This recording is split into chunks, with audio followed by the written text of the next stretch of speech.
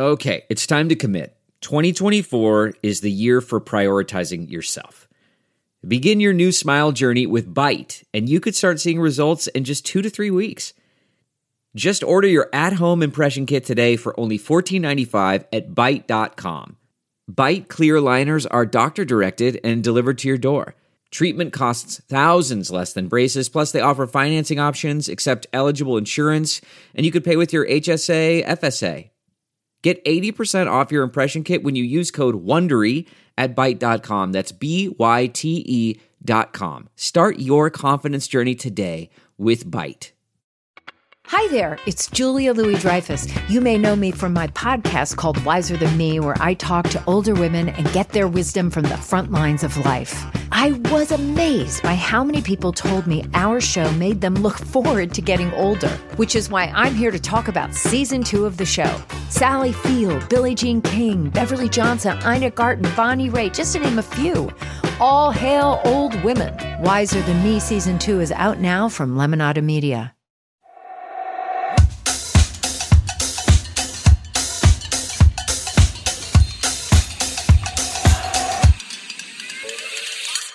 Is Rotten Tomatoes wrong about The Notebook? We're going to discuss that today with our very special guest. But before we do any of that, here's a sneak peek at the conversation ahead. I remember there was a line in the review that said, bring your tissues. So in the opening sequence, when they're going along the lake and the swans are all flying, I'm bawling. And I pretty much didn't stop crying the whole movie. And then once it finished and I found out that they died together, I cried for another 7 hours because I kind of realized that I could never love like that.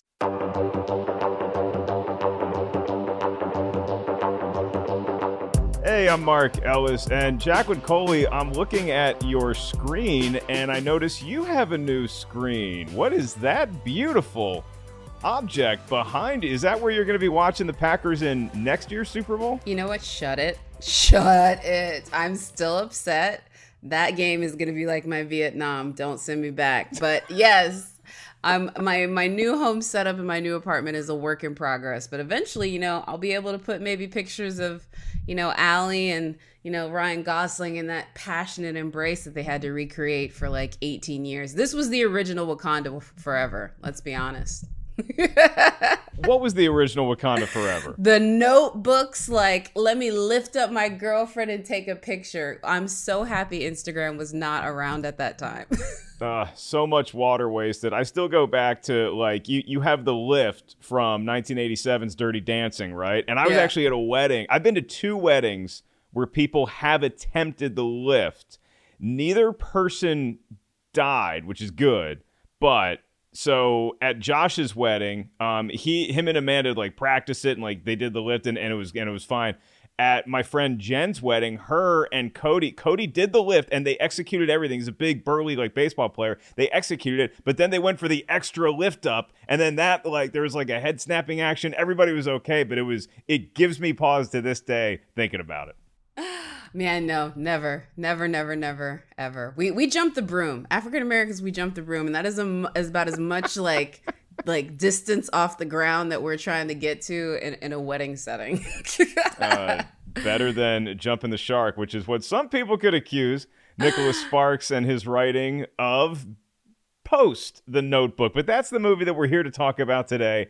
It is The Notebook. You know it. You may not love it, but it's certainly elicited tears, if not from your tear ducts, from someone in your families. And so that is the movie we're talking about just in time for the big V-Day, Valentine's Day. I want to give a shout out here to Nicholas Bayfield.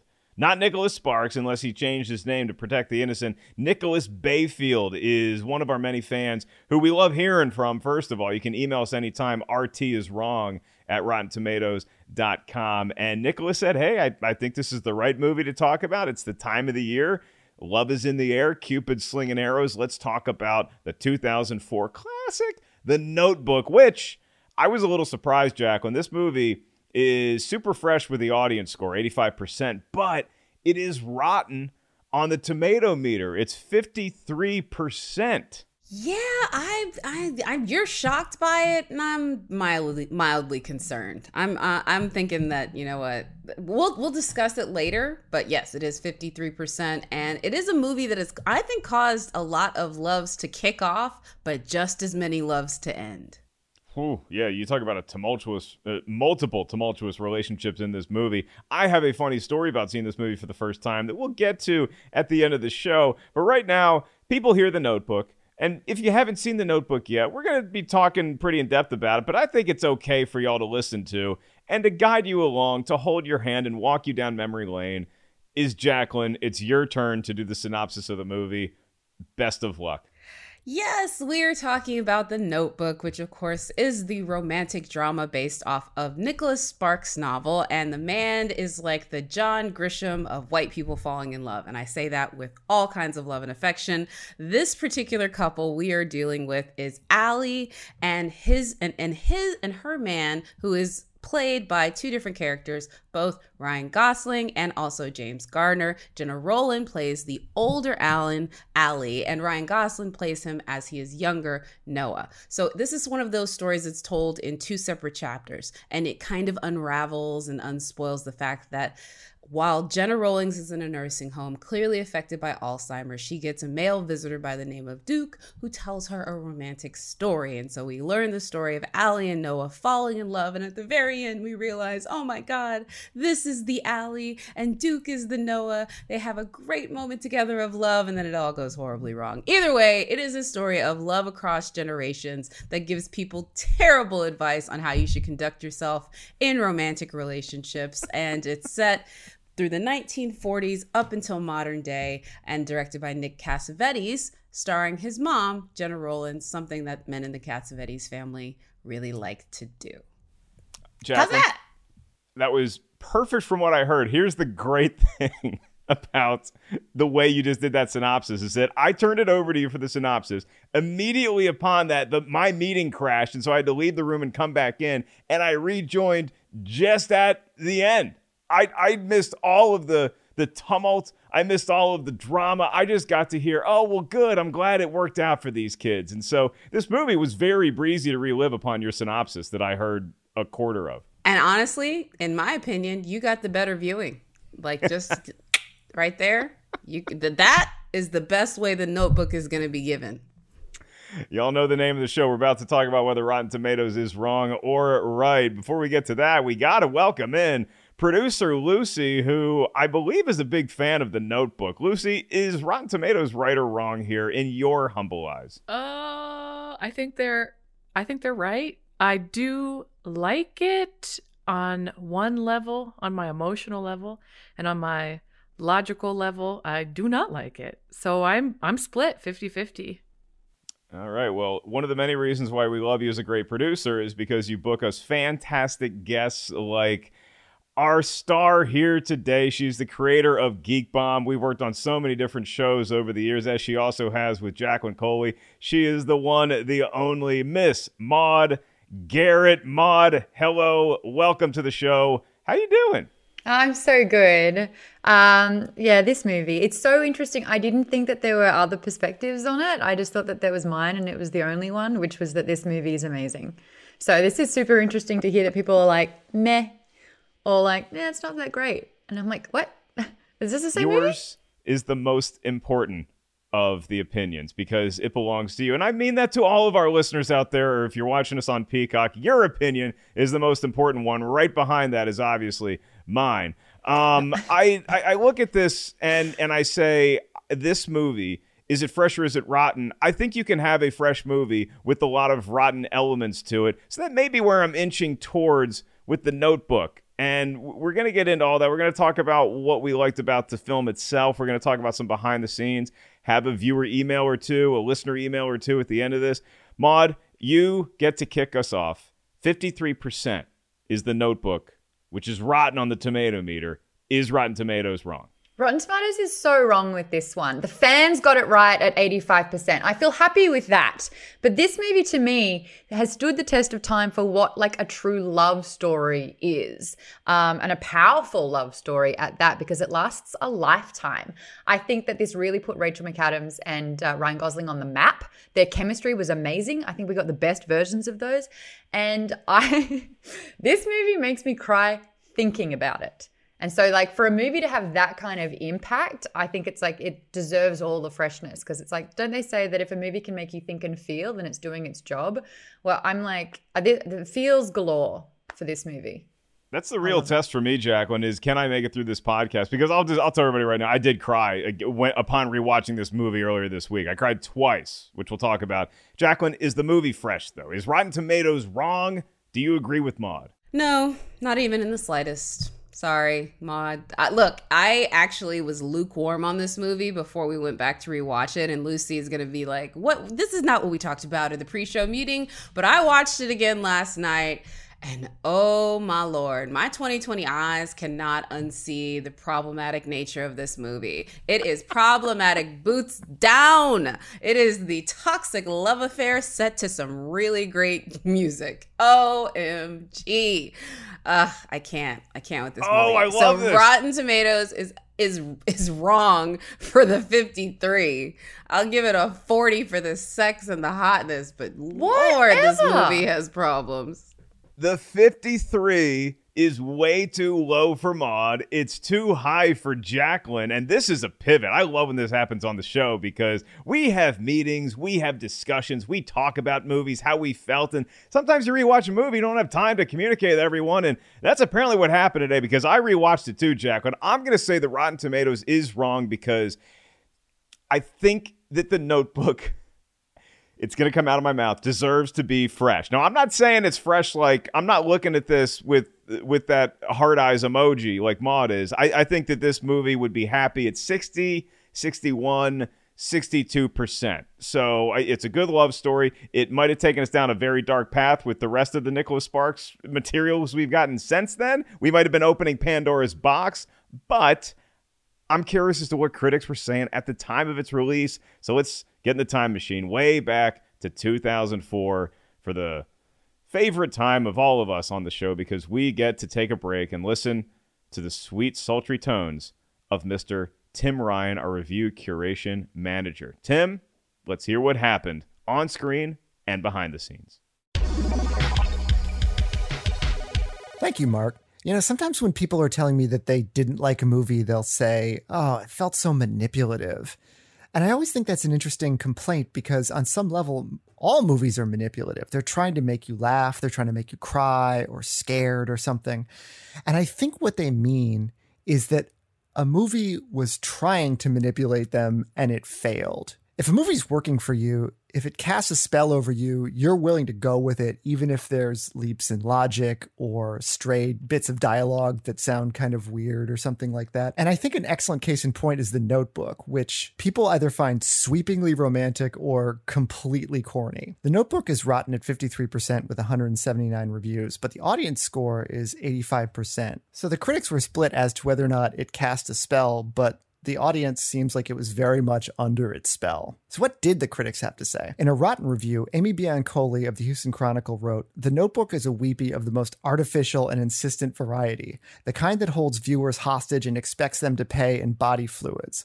Will it jerk your tears? Maybe. Or maybe you'll just feel jerked around." However, in a fresh review, Ruth Stein of the San Francisco Chronicle wrote that The Notebook is an old-fashioned and occasionally schmaltzy movie that delivers an emotional wallop sure to elicit tears from all but those with truly intractable hearts.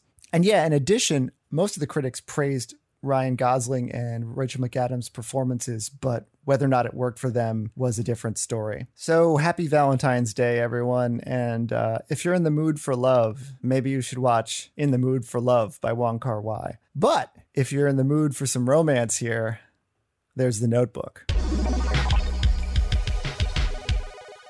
Oh, thank you, Tim, and happy Valentine's Day to you and your lovely family. Look, he hit on something, and I love that positive review that we got, because they mentioned the word old-fashioned, And it's really not a question of whether this movie's manipulative or not. It's just, is this the movie? Are these the people that we like manipulating our emotions? And it sounds like, Maude, you love the fact that this is actively taking how you feel and just wrapping all of that around its little finger. And Jacqueline, it seems like you're just saying no to this movie. You know what it's trying to do, and you're saying, I let it happen before, and I'm not letting it happen again.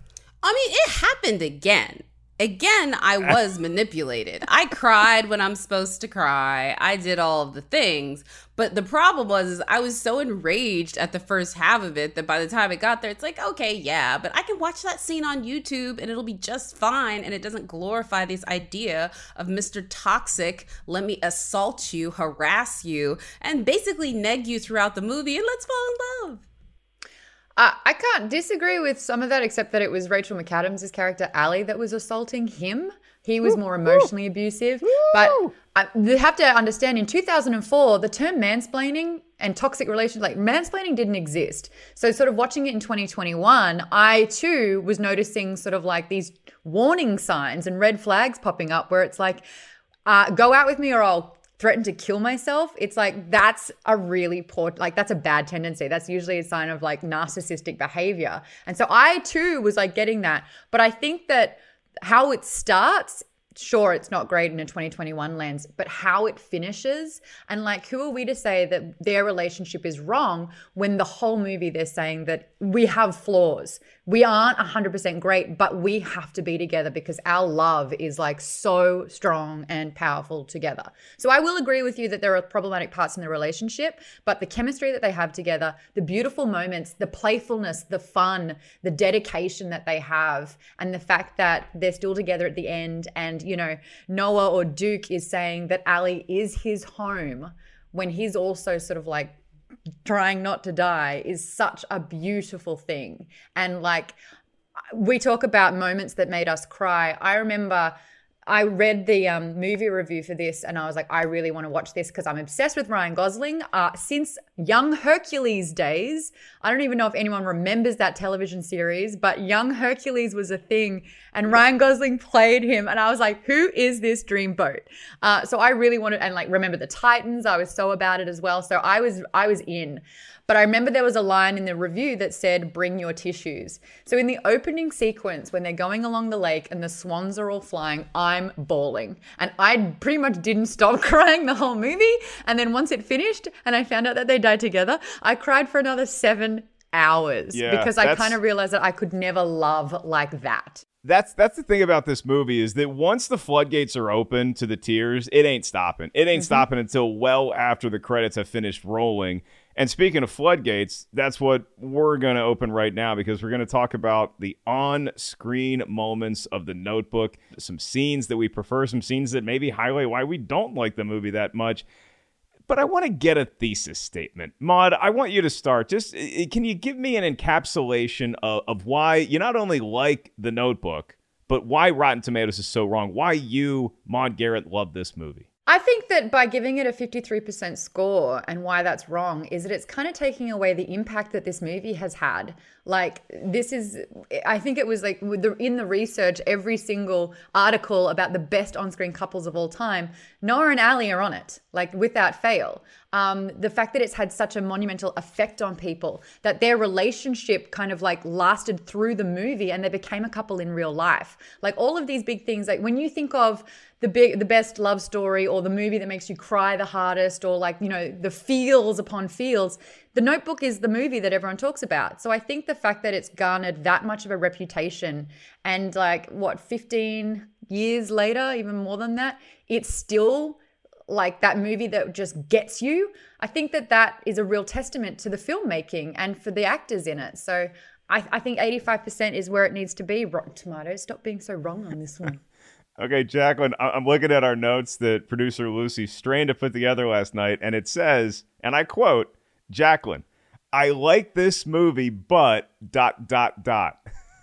Okay, sorry, Lucy. Again, see, this is the thing that happens when you revisit it, because I was looking at it through 2004. Yes, I am a woman that has watched every single Nicholas Sparks adaptation, and I can turn off my brain and enjoy them. However, 2020 Jacqueline, looking back on this, I tolerate this movie because, first of all, like Ryan Gosling and Allie, like at the very beginning, like that whole carnival scene, which when I was like, you know, whatever, I think it was like just second, third year in college, maybe, that was so romantic. I want a man to nearly kill himself to get a date with me. He is harassing her and basically emotionally blackmailing him. It still doesn't work. He continues to harass her on the street. And it's just this idea. And why does he do it? Oh, it's not because he had a conversation with her. It's not because he knows anything about her as a person. It's because he just saw her across the room and like, I want that. And so let me just go get that. And he feels so possessive and awful. Yes, I guess they fall in love. But then also, let's talk about the first moment adversity hits. She literally breaks up with him just because he wouldn't do exactly what she wants. She's a spoiled, petulant rich girl. He is a completely entitled dude. And actually, those are exactly the type of people that end up together. So I will say this, it's an accurate romance in that respect. But I don't love them. The only part about the story that I really love is them as they are older. And that's the same way as is with everything. We all forgive our grandparents. Just ask our parents, because they look at them like, are you kidding me? These were not the people who raised me. They're being nice to you because they're trying to get into heaven. That's kind of the way this whole thing goes. These are not the nice people that we think they are. And so the only part about the story that actually I found to be really romantic and enjoyable is them as an adult. But when I look back at them as kids, I'm like, you were just like a toxic, horrible couple and you should not be together. And more importantly, your love has a body count. Your love has people who were negatively affected for it, and that's just selfish. So screw y'all. I'm over it. Jacqueline, do you need a hug? No, yeah. This is the thing. I am hug happy-tastic. I think what it is when you're 20 or 18 and you've never actually experienced a love that is a real love that is or 40 or 40. That is built on mutual understanding and understanding that, yeah, you may not be perfect people, but you're going to try to love and appreciate and treat each other with a level of respect and understanding. And to fall in love is not this. This is what girls think it is. And this is the reason why Big ends up with Carrie instead of Aiden the way it should have been. Well, movies like this. Like they had a summer fling, right? Let me break this up for a minute. But then they couldn't leave each other. They had to go back together 7 years later. So they couldn't get each other out of the system. They had to eventually get together, okay? When you're watching the movie, you're kind of rooting for it. But what I like about this movie, and I guess my overall feeling about the film, is that it is such a Hallmark movie from start to finish. I do have a soft spot for Hallmark movies, and I even appreciate them when you have those schmaltzy is a nice way to say it. Satire parody is the more accurate way to describe certain elements of this movie. But despite all of that, despite the laugh out loud moments that were unintentional that I got upon the rewatch, I also, as Jacqueline said, I cried at the right parts and it made me feel it. A lot of that is due to the elder relationship where it's their grandparents and they're at the home and they're trying to connect one more time. But I got to say, I mean, you're building a foundation here. It's like building a house with blue shutters. You got to have a foundation. And so Rachel McAdams and Ryan Gosling laid that foundation very well. As a movie, I think it works. If you're looking at the problematic elements of their relationship, you could probably say that about virtually any relationship in any movie ever. So made from 10 years before now, all I will say is I agree with that. But then I also, because I needed a minute, went back and watched whatever it was, the one with Josh Duhamel and Julianne Hough, the Nicholas with Safe Haven. I watched that movie. Wife. Yes. Completely a plausible premise, but there was those two characters. I'm like, oh, I like it that you end up together. Yes, Julianne Hough, you crazy woman lying about your past. You're not the greatest, whatever. But there was something real there. There was something I felt that was tangible. With these two people, they're just toxic people. And again, I might add, their quote unquote grand love affair has some freaking casualties along the way that just get really glossed over in a way that I don't. Justice for James Marsden. Which we will get to. Yeah, I do not envy being in the choice to choose between Ryan Gosling and James Marsden. And she's acting like it's some huge imposition. Again, it's spoiled, privileged little witch girl. Well, I'm going to have to disagree with the whole spoiled, petulant part because she actually chose the poor guy. She was delivered the life that her parents wanted her to have, which was a rich man who had a lot of wealth, who fit in with like that sort of image. And she walked away from that to have the guy that really didn't have much except this house. I was going to say, he had a pretty nice house. She knew what she was getting into. Let's be honest. If he was still living in that shack, don't know if she'd have made the same choice. That house that he built, that thing is filled with termites. There's a lot of cockroaches in that house he built. Maud, I'm going to ask you for a favor here. Can you give me, just to paint a clear picture of why you love this movie so much, is there a specific scene that you can point to and you can say, look at that is why The Notebook is great? There's so many in this particular movie. I think the one that is the most sort of effective, I found myself sort of like saying the dialogue with the characters because I've seen this movie so much at this stage and I love it. But I think that vulnerable moment where Rachel is just trying to get him out of the system and to close the chapter and, goes back to the house to revisit him because they saw a picture of him in the paper. And he's kind of just showing her around the lot and they're going for a little calm rowboat sort of thing. And then it starts raining. And she has this moment where she's like, there's chemistry here. I still feel something. And I just need to know why you didn't sort of like, I waited for you. And then that sort of like build up and the crescendo of, opening this floodgates of memories and love and what they had. And like, when he said that he wrote to her every single day for a year and she was just like, what? And then like, when he says it's still not over. Oh my gosh. And of course that ends up being the poster for the movie. But what I sort of noticed this time around is that big old bling ring that she has, that's not his. That's another man's. So, looking at the fact that she was cheating on him and cheating on her fiance in that moment. It's like, oh, cool. That's like, I had rose sort of tinted glasses the first time I watched that. So I understand the implications. There's a great article out there, which are like 6 really awful things that these two did in their relationship, but 4 really perfect things. And I think that when you look at love, it's not perfect. It's completely flawed. There are so many imperfections and it's trying to fit 2 people together. And there was trial and error in that moment. But every single time, these 2 chose love and they chose each other. It wasn't over for me. I waited for you for 7 years. And now it's too late. I wrote you 365 letters. I wrote you every day for a year. You wrote me? Yes. It wasn't over. It still isn't over. Yeah, they chose love. They ended up choosing each other. The way that scene played out, Jacqueline, I was getting my Nicholas Sparks content confused because I hadn't seen The Notebook in so long that I was thinking, oh, wait. So while the rain scene is happening and they're kind of realizing that they just had a misconnection, that they never fell out of love, it was just like there were forces, obstacles in their way. I was thinking, wait, is James Marsden going to shoot Ryan Gosling? I could not remember for the life of me if he's going to come down, which, look, in the context of a movie, I'm not encouraging this in real life, in a movie, I could see the events playing out like that. Is that because James Marsden was in another Nicholas Sparks movie where he was? Yes. Yeah, and you're getting that all a bit blurry? That's fair. It's all jumbled up in the Vitamix right now. But I'll add on to Maud's point with one of my scenes that I think illuminates why this movie emotionally affects me so much is that they're open in the movie about how we have this relationship and we're madly in love, but we fight all the time. And they almost celebrate the fights like that's part of a healthy relationship, is you need to have constant battles with each other. You need to yell at each other all the time. And then you just have this crazy sex on the ground of the dining room afterwards. And that is what a normal relationship is. And that stuff I'm not a huge fan of, but it all washes away when we're now in the present tense, and James Garner, who plays the elder version of Ryan Gosling's character, is talking to his kids about their mom or their grandma.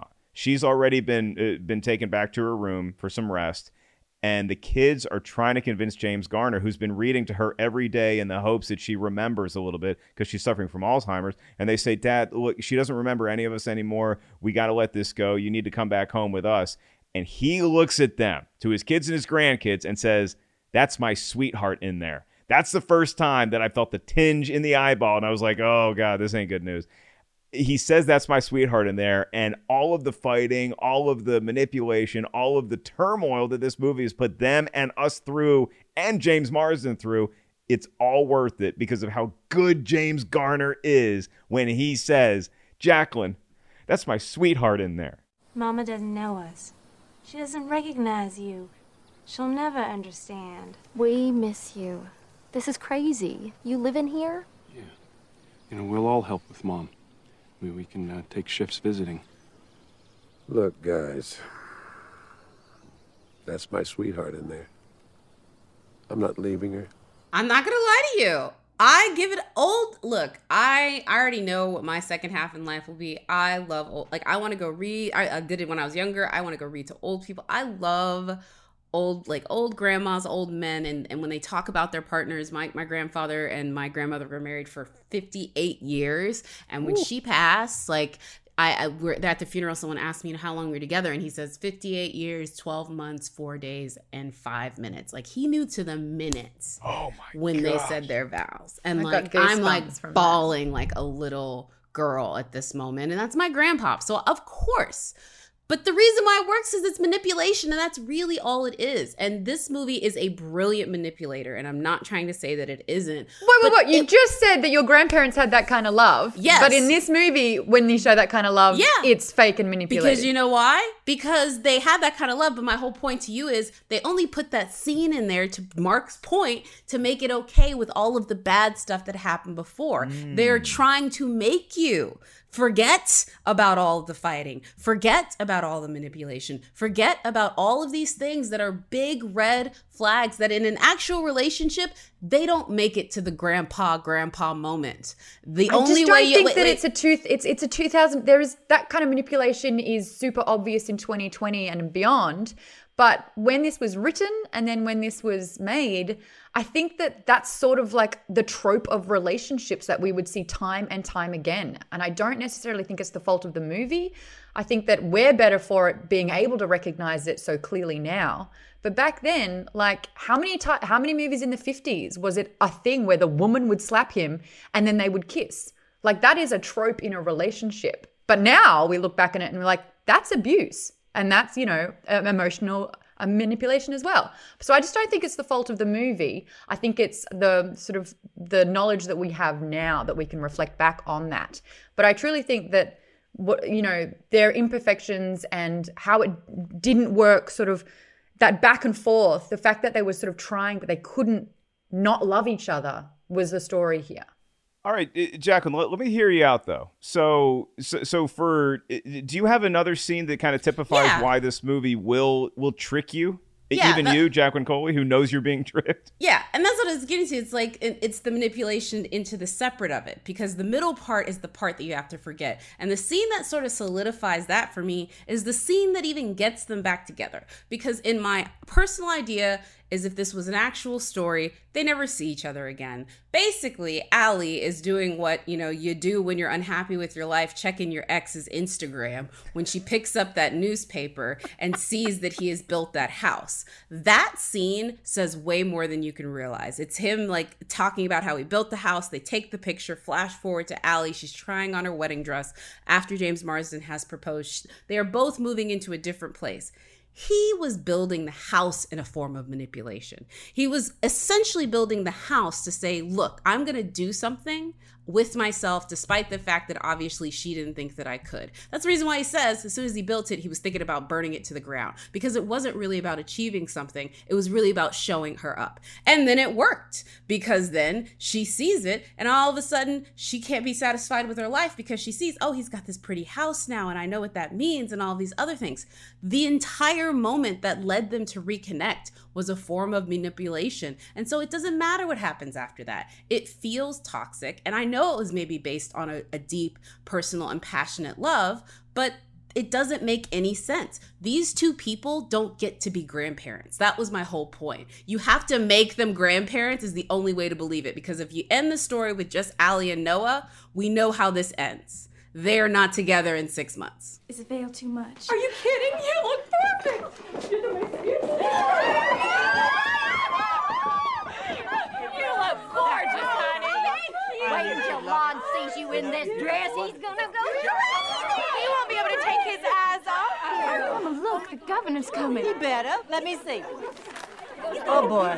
It's a fair point, Maude, is that if they didn't bookend it the way that they did in this movie, I don't know that I'm buying into just the specifics of the young relationship, like, Because where's poor Jimmy Marsden's chance to? Why can't? Did he even know that? Oh, he built you a house. Okay, let me see if I can build you a house. Let me see if I can buy you a bigger house that's wider, that has more blue shutters. The house is a symbol. It's not the fact that it's a materialistic house. It's the symbol of him wanting to have their lives together. Does it show that when they split up, she was kind of able to move on and was happy and had a great guy? Yes. Was he able to move on? Never. Did he remain obsessed with her and couldn't ever move past? Absolutely. Is that dangerous? You bet. But the house was a symbol. The whole thing was symbolism of, I know you, I know what you want, and I'm going to do what I can to give that to you. I think that there was like icky moments in there where he was seeing sort of like the widow, and she really liked him, and he had that wall up and she was trying to break it down and that couldn't happen. That kind of marred the existence of the house. But the fact that, you know, everything that she said just on a whim, I want a white house, I want the blue shutters, I want a wraparound veranda so I can see the water, and I want to be able to paint so I can see, hey, that's a great checklist. Don't kill someone for having a dream. She's building the Barbie dream house, and then this poor guy, while she's off having an extended fling that involves financial stability and a good life promised, he is now just tasked day after day with building this thing for her, the Malibu dream house, and he has no idea if she's ever coming back. He needed a purpose, and that was his hobby. That's what he did, to kind of like either find sanity or just remain in his craze. But that's the thing that he decided to do, never knowing if it was ever going to see fruition. That's not just the sound of that first sip of Morning Joe. It's the sound of someone shopping for a car on Carvana from the comfort of home. That's a good blend. It's time to take it easy, like answering some easy questions to get pre-qualified for a car in minutes. Talk about starting the morning right. Just like customizing your terms so your car fits your budget. Visit Carvana.com or download the app to experience car shopping the way it should be. Convenient, comfortable. Ah. Delve into the shadows of the mind with Sleeping Dogs, a gripping murder mystery starring Academy Award winner Russell Crowe. Now available on digital. Crowe portrays an ex-homicide detective unraveling a brutal murder he can't recall.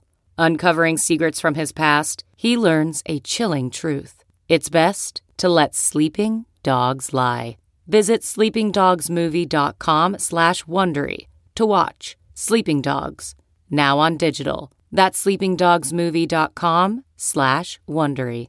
Yeah, I think most therapists would tell you that having a hobby and an outlet is great to help you get over a failed relationship, but maybe don't pick the hobby that's going to make you think about her even more every day for the rest of your life until you see her. Because let's face it, he's building that house. He looks like Kobe in the finals. I mean, he has his game face on. He's growing out his Amityville horror beard. But I want to close out this on-screen talk with letting Maude have the last word, because I want you to celebrate another scene that you unabashedly love. Before we get to that, I mentioned that this movie is a little bit of like a Hallmarky, and then there's also like parody and satire of like something right out of Saturday Night Live. The father of Rachel McAdams is such a just like you would not get away with that on Tuesday when they run all the sketches by Lorne Michaels and the guest at SNL. You would not get away with having that character. He makes Colonel Sanders look like a real Southern colonel. He is such a parody of the rich, overbearing father that you're not good enough for my little girl. And it's the guy's just saddled with having to play that role, because on the other side is Ryan Gosling's dad, Sam Shepard, who's great. You're just rooting for him. We can have pancakes at night. Who cares? We're simple people. And the first time you meet Rachel McAdams' dad, I just started laughing out loud. I might have laughed so hard that I cried in this movie before the movie emotionally made me weep. Jacqueline, the dad of Rachel McAdams, come on. You got to have my back on this. He goes, well, in theory, we're both millionaires, but in reality, we live with a bunch of hoes.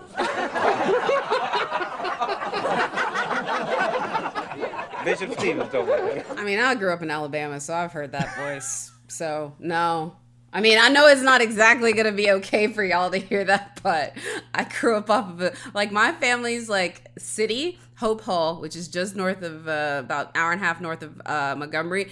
Literally, I cannot date in that town because it is kind of a more than likely possibility that you would then date your cousin. Hope Hall, okay? So that is a left on a dirt road, left on a dirt road, right on a dirt road. When you see the house that got burnt down, you've gone too far. That's how you get directions to where, like, my mother's family lives. That being said, no, the accent didn't throw me that much. That guy's putting it on heavier, but 1940s, yeah, dude. It didn't. I didn't clock it as heavy as everyone else. Now, if somebody talked like that now, yeah. But 1940s, oh, no. I also love how they were very accurate with the fact with the only black people that you're ever really seeing are the servants in this movie. That's just like another fun added bonus. Something that also Nicholas Sparks makes use of. More than Gosling dangling from the Ferris wheel at the beginning. I'm like, that feels like you're really just come on everybody, come on Cassavetes, come on Sparks, whoever's responsible for that. But Maude, I did tell you, regardless of what you think of Rachel McAdams' dad, and maybe I'm a little sensitive to that dad character because I'm a comedian, and so most ladies that I've romanced eventually have to meet their dad, and they all kind of have that look like, so you're a funny boy. Is that right? Maude, can you just give me a scene that what is just going to sweep everybody off their feet and make them fall in love with The Notebook? I actually think it has a lot to do with sort of like the father figures of both of them, which is the fundamental differences that they have. One is sort of money bound, kind of like very rigid, doesn't actually prioritize happiness, but prioritizes wealth and success, and has to appear in a particular way. Whereas the other one, Ryan Gosling's dad, there are no rules. If you want breakfast for dinner, so be it. Who cares? And the things that matter the most are sort of like reading poetry with his son. And, there was such a great juxtaposition between both of those that when we see both of those, Ali and Noah finally connect after the movie date where they decide to walk home and they're in the street and he's just like, let's just lie down. And she's like, I couldn't possibly do that. Why? And he's like, well, why not? And I think that after hearing Ali's sort of daily regiment of everything being booked out for her, having to be super scholarly and not having much of a say, he's seeing these bars being put in front of her where she's just so confined by her life that he's challenging her. He's challenging to break down sort of like these restraints and just to live a little and laugh. And I think that those moments where she laughs, and one of the laughs is the best laugh I've ever heard in my life, when Rachel McAdams goes, I go weak for it. But I really love that moment where you realize why they're so good for each other. The poor guy with the rich girl, but she's never really happy, and he knows how to feel free and to like love. And then it's really interesting when they grow up that it kind of reverses, where he actually isn't free because he's so obsessed with her, and she is free but can't let him go. But I love that moment. I love that moment where she trusts him enough just to let go. And what happens if a car comes? You die. What? Just relax. Just trust. You need to learn how to trust. I'm not sure that they're good for each other. I think that they're infatuated with each other, and here's my question to both of you. If it was infatuation, it would have stayed a summer fling. Okay. But 7 years later.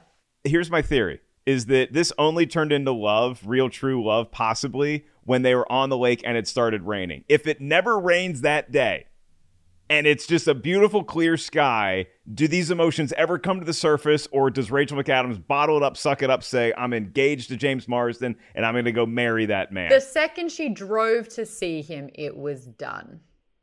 Jacqueline?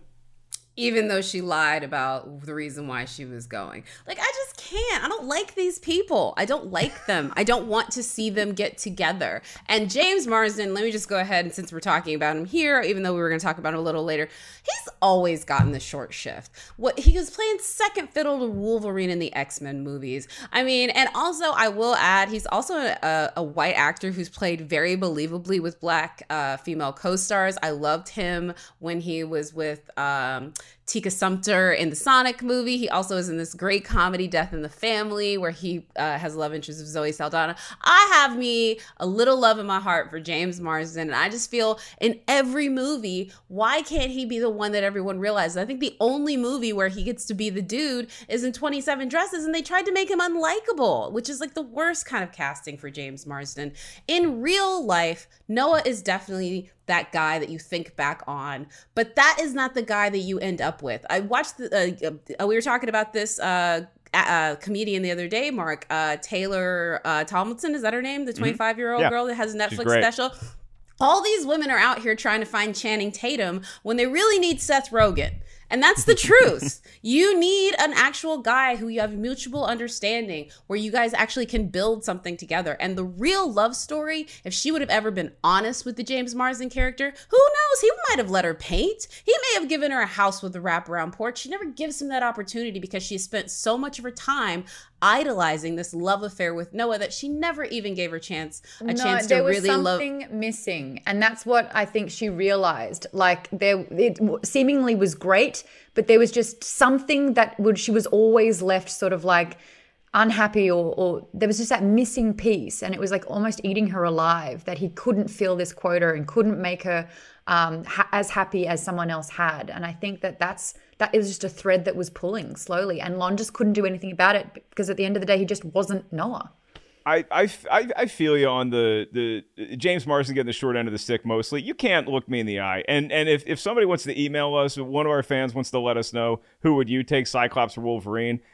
You're taking Wolverine. Exactly. I'm not saying that it's a poor choice in that respect, but I'm just saying he just seems to always be cast as the short end of the stick. Yeah, I do think, again, not to say whatever, but we're usually masters of our own determination. And if you are the type of person that is gravitating to someone who is withholding as opposed to someone who gives you the world, again, it goes back to the Aiden and Big thing. And unfortunately, this is something that gets perpetuated a lot in, I think, romances. And don't get me wrong, again, I watch a ton of these. I am the romance novel aficionado, and I get made fun of it all the time in Rotten Tomatoes editorial meeting. I own that. You can give me a schmaltzy love story any time. I've seen the books, folks. I've seen the books she reads. And I have told them about them, and they're like ridiculous. Like, I mean, great. You have no idea. Oh, Problematic. book thing. Yeah, problematic boots down does not begin to do this. I just think this particular movie was so adept and manipulative of not only using these tropes, but prescribing them in a way to make women fall in love with them. And to the point where I think it is a little bit damaging later on. There are now better ways to tell this story, but even then there were better ways to tell this story. I just think this particular one did not do it well. I love your Big and Aiden analogy, and I want to kind of challenge you on one part of that. I actually think that Noah is Aiden, but in this story, Carrie does choose Aiden instead of being distracted with the money and the wealth and the lifestyle that she's supposed to have. These are the characters from Sex and the City, right? That's 100% it. Yeah, but like Aiden and Noah both build furniture. They're not kind of like subscribing to this life of status and socialism and all that kind of stuff. So I feel like in that, like she did choose Aiden. She got the Noah. She got stripped of like the societal bullshit that she didn't really want. Her family made her have it, but she was able to walk away from that. So I like that analogy. Yeah. I'm gonna actually just put this one to the fans. I don't. I think that Aiden is absolutely the James Marsden one, the one that understands her fully, and that Noah is the withholding, want what you can't have. Let me play these BS games with you. But hey, you guys watch. You guys give us comments. Who do you think? Do you think the James Marsden the character is Noah or Aiden? I will leave it at that. About 7% of the audience right now, but we know what we're talking about. Hey, actually, I might be proven wrong. Trust me. I seem to never know what anybody, any of our audience thinks about any one of these. Because movies that I thought I was going to get railed at for disliking, they're like, yeah, no, that's trash. Well, okay. Here's the good news in all this, though, is that if you're James Marsden's character in this movie, don't worry. You're going to rebound like Hakeem Olajuwon. You're going to be just fine. I could also put the question to Ryan Gosling's character and say, hey, you're going to take Rachel McAdams, whose family hates you? Or are you going to take this beautiful widow who's been through some stuff like you've been through some stuff? Maybe y'all just stay together and build your house together. It's a topic for a different conversation. Yeah. There should be an after show with me, Jacqueline, and Maude. Producer Lucy can come by, and we have a lot of cocktails and really figure this relationship out. But nevertheless, we move on now to behind the scenes and industry talk. And when you look at the behind the scenes and the making of this movie, I feel like this movie opened a gateway, and I'm just not sure if it's to heaven or to hell or just to the river Styx and we're just kind of hanging out in purgatory. Because I'm going to make an analogy, and excuse me if I get a little long-winded. There's a certain celebrity that you've probably heard of that is trying to make forays into stand-up comedy, or at least was before the pandemic. And this person was on stage one time and the mic went out. And so the audience is, oh no, the mic went out. This guy's trying to stand up for one of his first times. And even comics are like, oh, how do you handle this one? Because we've all been on stage where the mic goes out. And then this person proceeded to just not miss a beat, put the mic down and shout a set and get a lot of laughs. And it culminated and they said, thank you, good night, crushed. And it was a little impressive. Even if you're a veteran stand-up comic, you're like, hey, that was really good way to handle that adversity. Until you go back to the same club the next week, same celebrities on stage, and wouldn't you know it, the mic cuts out mysteriously at the same time. And they do the same exact thing. And the crowd's eating it up. But wait a minute. Now, I've seen the magic trick. I have seen where the ace goes when it's up your sleeve. I've seen the rabbit hiding in the hat.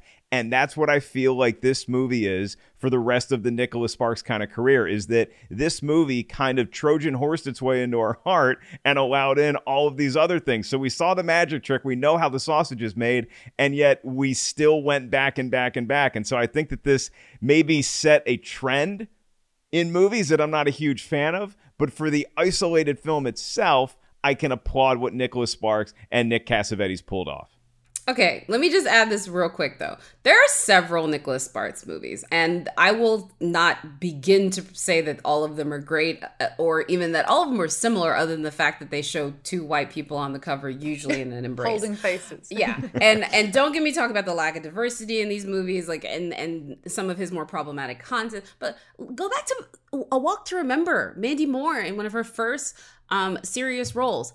Those characters aren't perfect. There's some toxic BS. I don't know. Not telling the dude that you're romancing that you're about to die is not really a great way to go about things. I'm not saying that people have to be perfect. I'm telling you, as far as The Notebook is concerned, and as far as what I can see it, without question, these are two of the most toxic people I've ever seen fall in love. Great. Have them have their perfect love affair. But I would just say this particular movie uses the grandparents because it has to. Because I think if it was just the story of these two people, it would not work in the slightest. And that, to me, says that the movie itself realizes, or in this case, the book itself realizes its fatal flaw, which is that these aren't two very likable people. And that does not mean I do not like love stories with people that are problematic in it. I do think imperfect people can find a perfect love. I just think, unfortunately, with this one, because there's so many bodies along the way, it's kind of hard to get all celebratory about these people. Sorry. Is it bad relationship and leaning into the grandparents to get away with it, or is it really good storytelling? Because they show you the end and then they go back and forth, and so you know how it ends. But not about this movie in particular so much is like Maude, do you think that this movie sort of opened up? You can't blame the movie for the art that followed it necessarily, but do you think that this started a new wave of 100% less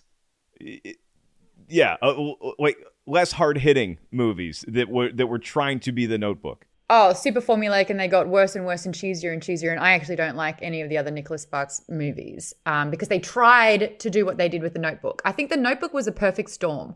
I think they had Ryan Gosling and Rachel McAdams. I think the timing of it was really great. I don't think they'd had this kind of love story before that was super successful. They kind of used the template of Titanic, where you have the old person reflecting on the most amazing time of their life through that lens. And you know how it ends, but it's the journey and the story that's important for them.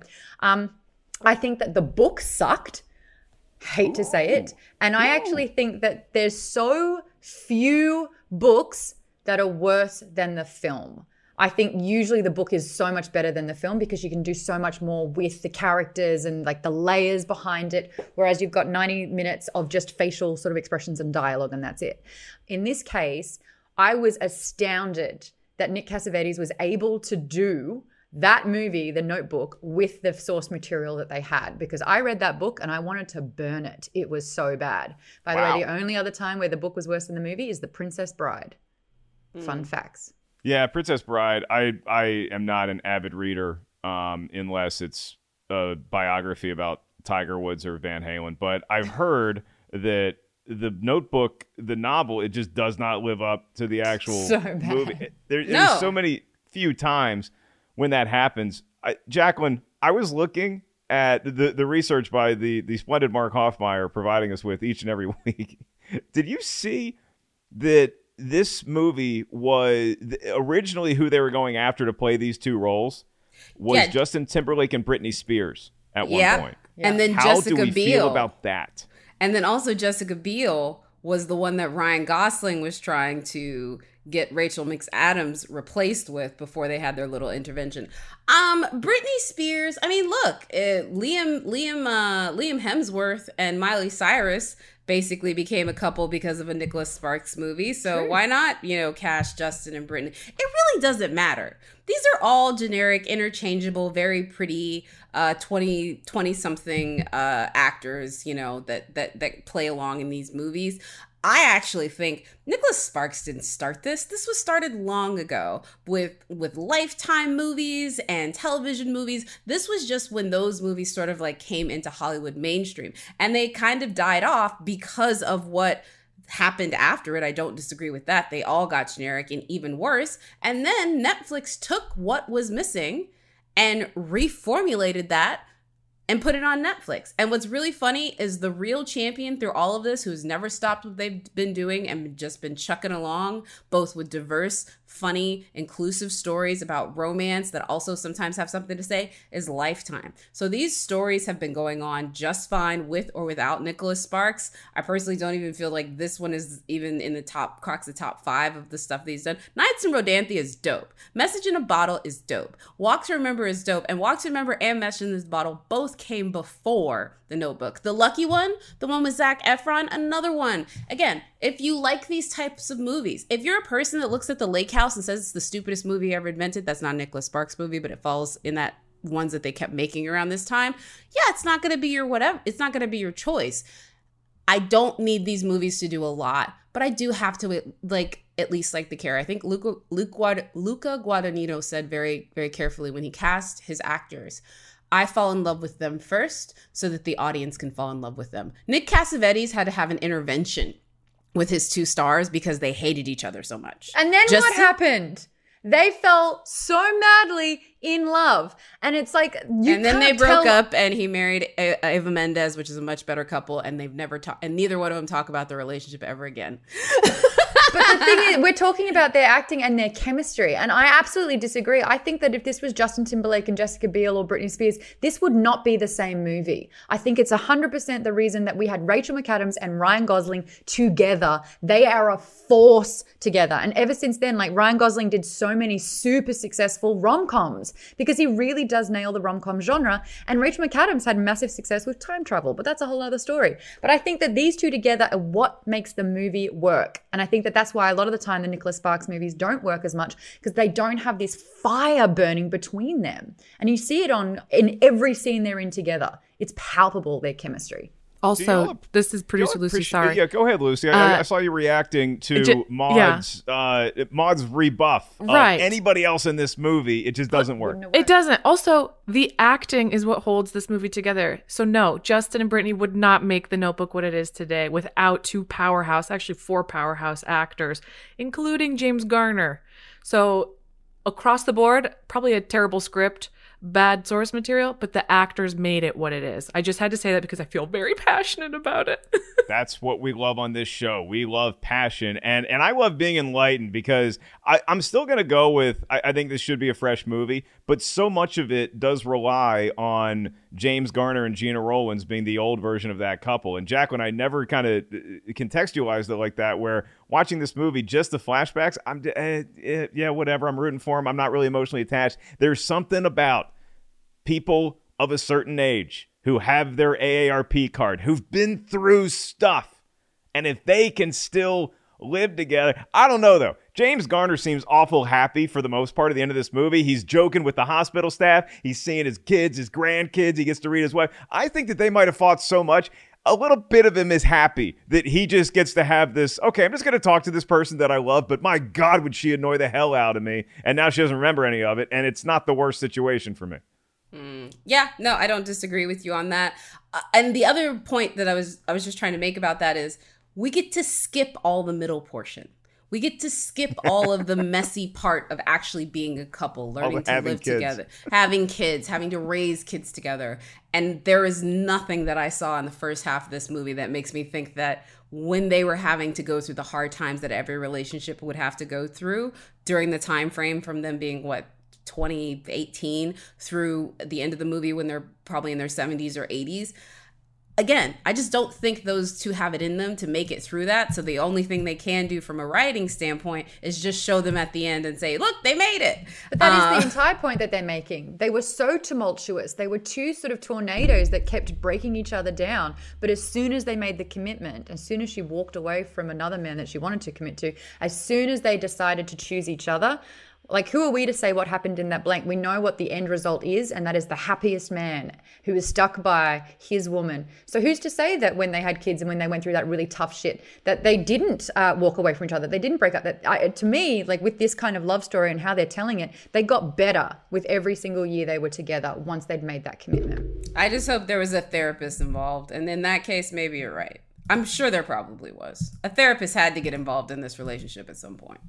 My hope is that the therapist got involved, and that also her parents softened up, and his dad, I guess he doesn't have the family structure towards the end of the movie that she does still. So I hope that everybody can come together. I hope that her and James Marsden remain friends. That's how much I'm rooting for this. I don't know that it happened. I think Marsden probably just moved on with his life. But you'd like to think that everybody was friends at the end, and that the most tumultuous, the most frenetic parts of this relationship were what we saw on screen. However, given the fact that they had kids, multiple kids, I think there were some other fights that they might have skipped over. So she's dating a guy who's obsessed with her. He is dating someone who has a lot of issues in her head, and she needs to untangle those to find what she really wants. And in the end, it started raining just in the nick of time. So I want to move on to a fan email that we got. You guys are so not romantic. It's like killing me. This is such a beautiful story. Like, the end result is the most important part. And it's like, yeah, but they probably weren't really happy. And it's like, the story is that they are. Yeah, but where's my the romance? Where's the love? I might be the most romantic. romantic. Oh, I might be the most romantic out of any of us. You know I'm why? wearing pink on a pink set because I'm romantic. Damn it. Yeah, but I don't want any of the conflict. If you're telling me, oh yeah, we love each other, but we fight all the time, I'm like, then you're not supposed to be together. Bottom line. That's not your choice to make if they're really, truly happy. If that works for them, who are we to be like, this isn't okay? Wait. Well, y'all are saying that if you fight, you can't be together? No. I'm saying if the fighting is, let's be honest, like, let me just put it, the fighting and the f***ing is all these two people have. Thank you. But some people require, like, they're addicted to that kind of drama. And if that's each other's jam, then they're a really good match. And they need lots of therapy. I'm not saying that you're wrong that these two people belong together. I'm just saying that's just not the type of love that I find is lasting. Their love was so strong, they died together, hand in hand. Look, I might not be the most romantic, and maybe I have a cold, dead heart, but I'm telling you, Lucy, you, Jacqueline, and you, Maud, I am happy to read you the story of your life when we're in the old folks' home together. Our engineer, Christian Rubalcaba, you're on your own. we have a fan email that came in. We love getting these. Again, RT is wrong at RottenTomatoes.com. And this one is courtesy of Stacy D. I figure we do the first name and then I'll say the last initial so you know who we're talking about. But maybe people don't want all their business out there. Stacy says that The Notebook, is an objectively terrific movie and reviewers should sorry, apologize. Mark. Sorry to pause you. It's not about The Notebook. It's about A Knight's Tale. Sorry. This is a fan suggestion. How am I supposed to know that she's referencing this random movie? I just realized. This is unrelated. Talking about The Notebook and now I'm seeing that. And by the way, why I thought Stacey was talking about The Notebook is because her entire email is in caps. She left the caps lock on and then apologized for it, but she really wanted us to know that her opinion of A Knight's Tale means that some reviewers should apologize, and her opinion is not only 100% correct, but it's also shared by many. So, Stacey. Stacey's emails got it going on. I'm with her. A Knight's Tale? Oh my gosh, it's I watched it in the cinemas when it came out when I was on a date. Didn't get a kiss, but that's okay. I think that this movie was so miscast. I think it's actually probably the most miscast leads in any movie. Surfer Bro Heath Ledger being a knight, and then Shannon Mossman, who looks like the most modern sort of person ever, being in a period movie. But this is where I learned that Paul Bettany is a genius, and then Alan Tudyk is just going to go so far because that ensemble that they had, so good. The soundtrack, all of it, what a great movie. I love it. Yeah, I remember the soundtrack. I remember seeing the ads for it and being like, wait, but they didn't have Queen of David Bowie back in medieval times. Then I was like, well, maybe you can enjoy the movie, Mark. Maybe stop being such an asshole. And then I went to go see it in the theater, and I actually ended up really liking it and thinking, this Heath Ledger kid, this guy could be going places. So before we say goodnight here, I promise this story, and I'll try to make it as quick as possible. I'd never seen The Notebook before. This is like 2012, and a very good friend of mine to this day, comedian. I won't name her name, but if you've seen me do stand-up, we've actually joked around during Q&As and stuff on stage about it. We were both single, and it was Valentine's Day. And so she invited me over and kind of jokingly, she's like, oh yeah, we should watch The Notebook because she loved The Notebook and I'd never seen it. So I come over, I bring some chocolates. It's Valentine's Day. I'm not looking for anything, by the way. That's smooth. Okay. It's going to be a fun lark and we'll talk about it. We're sitting there on the couch and we start the movie. Again, never saw the movie before. So we're sitting kind of afar. It's like an extended sort of love seat. It's not quite the 3-cushion couch, not small enough to be a love seat. So we're sitting there and there's some space between us. And then I notice as the movie progresses, the space between us gets a little less and a little less and a little less. And so I just don't think it's a good idea. And I'm sure she didn't think it was the same thing, but you can put emotions aside for one night and then regret it the next morning. I'm not really that type of dude. I want to know what I'm getting into, and I want to think about the next day and the next week and the next month and how that's all going to play out. So anyway, long story boring.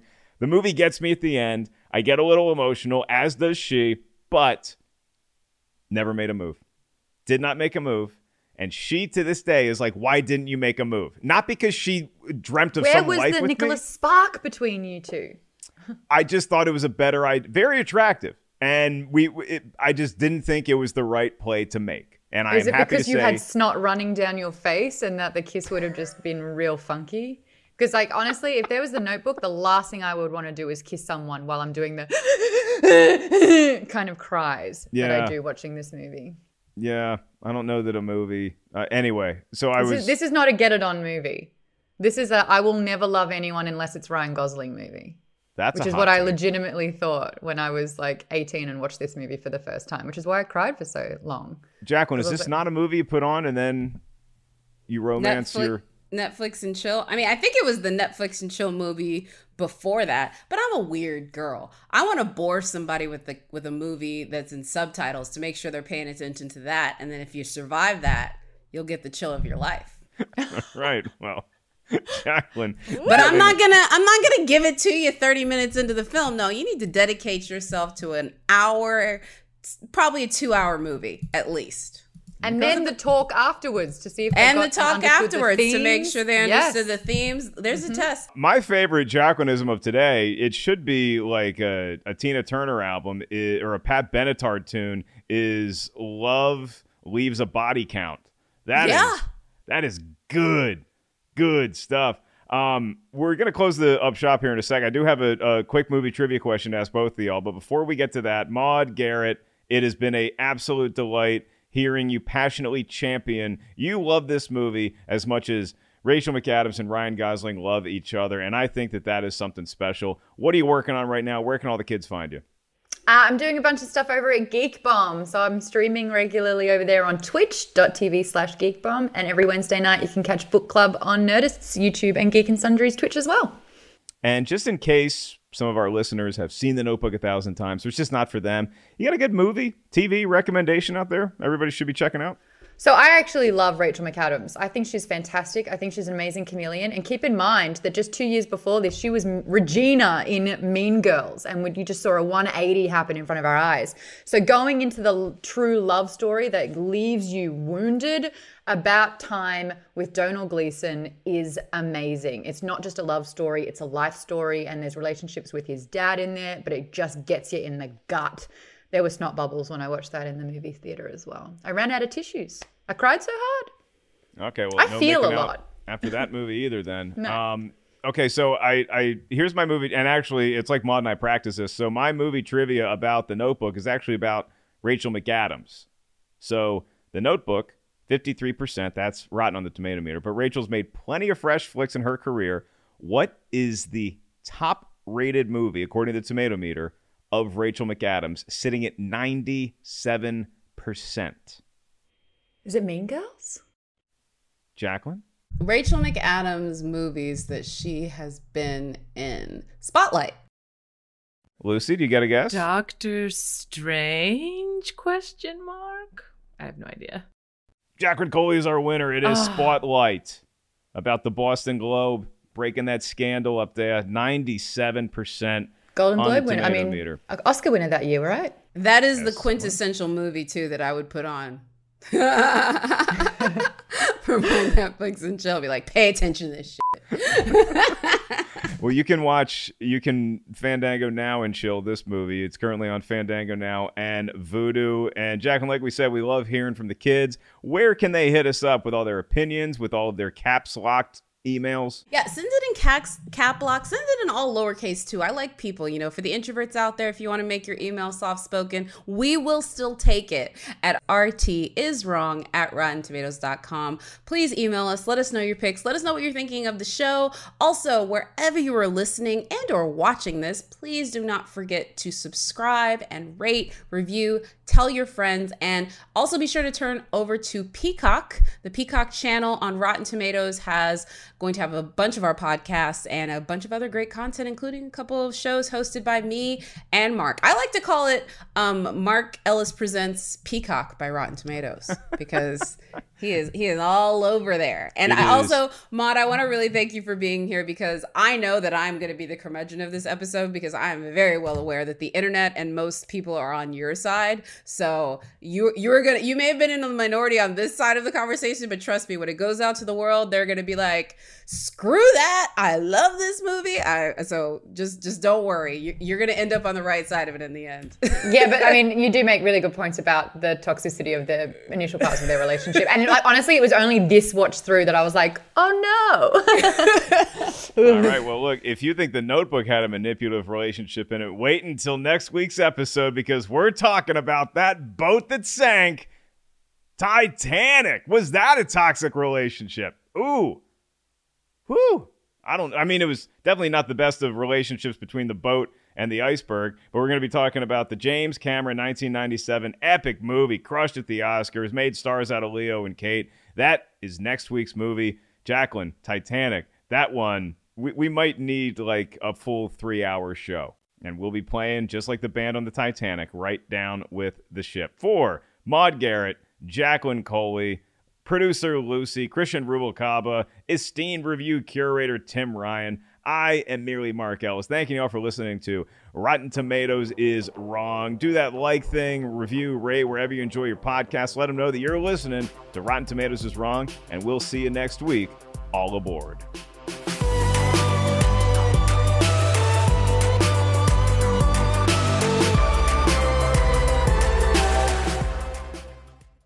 1, 2, 3, 4. Those are numbers. But you already knew that. If you want to know what number you're going to pay each month for your car, use Kelley Blue Book My Wallet on AutoTrader. They're really good at numbers. AutoTrader.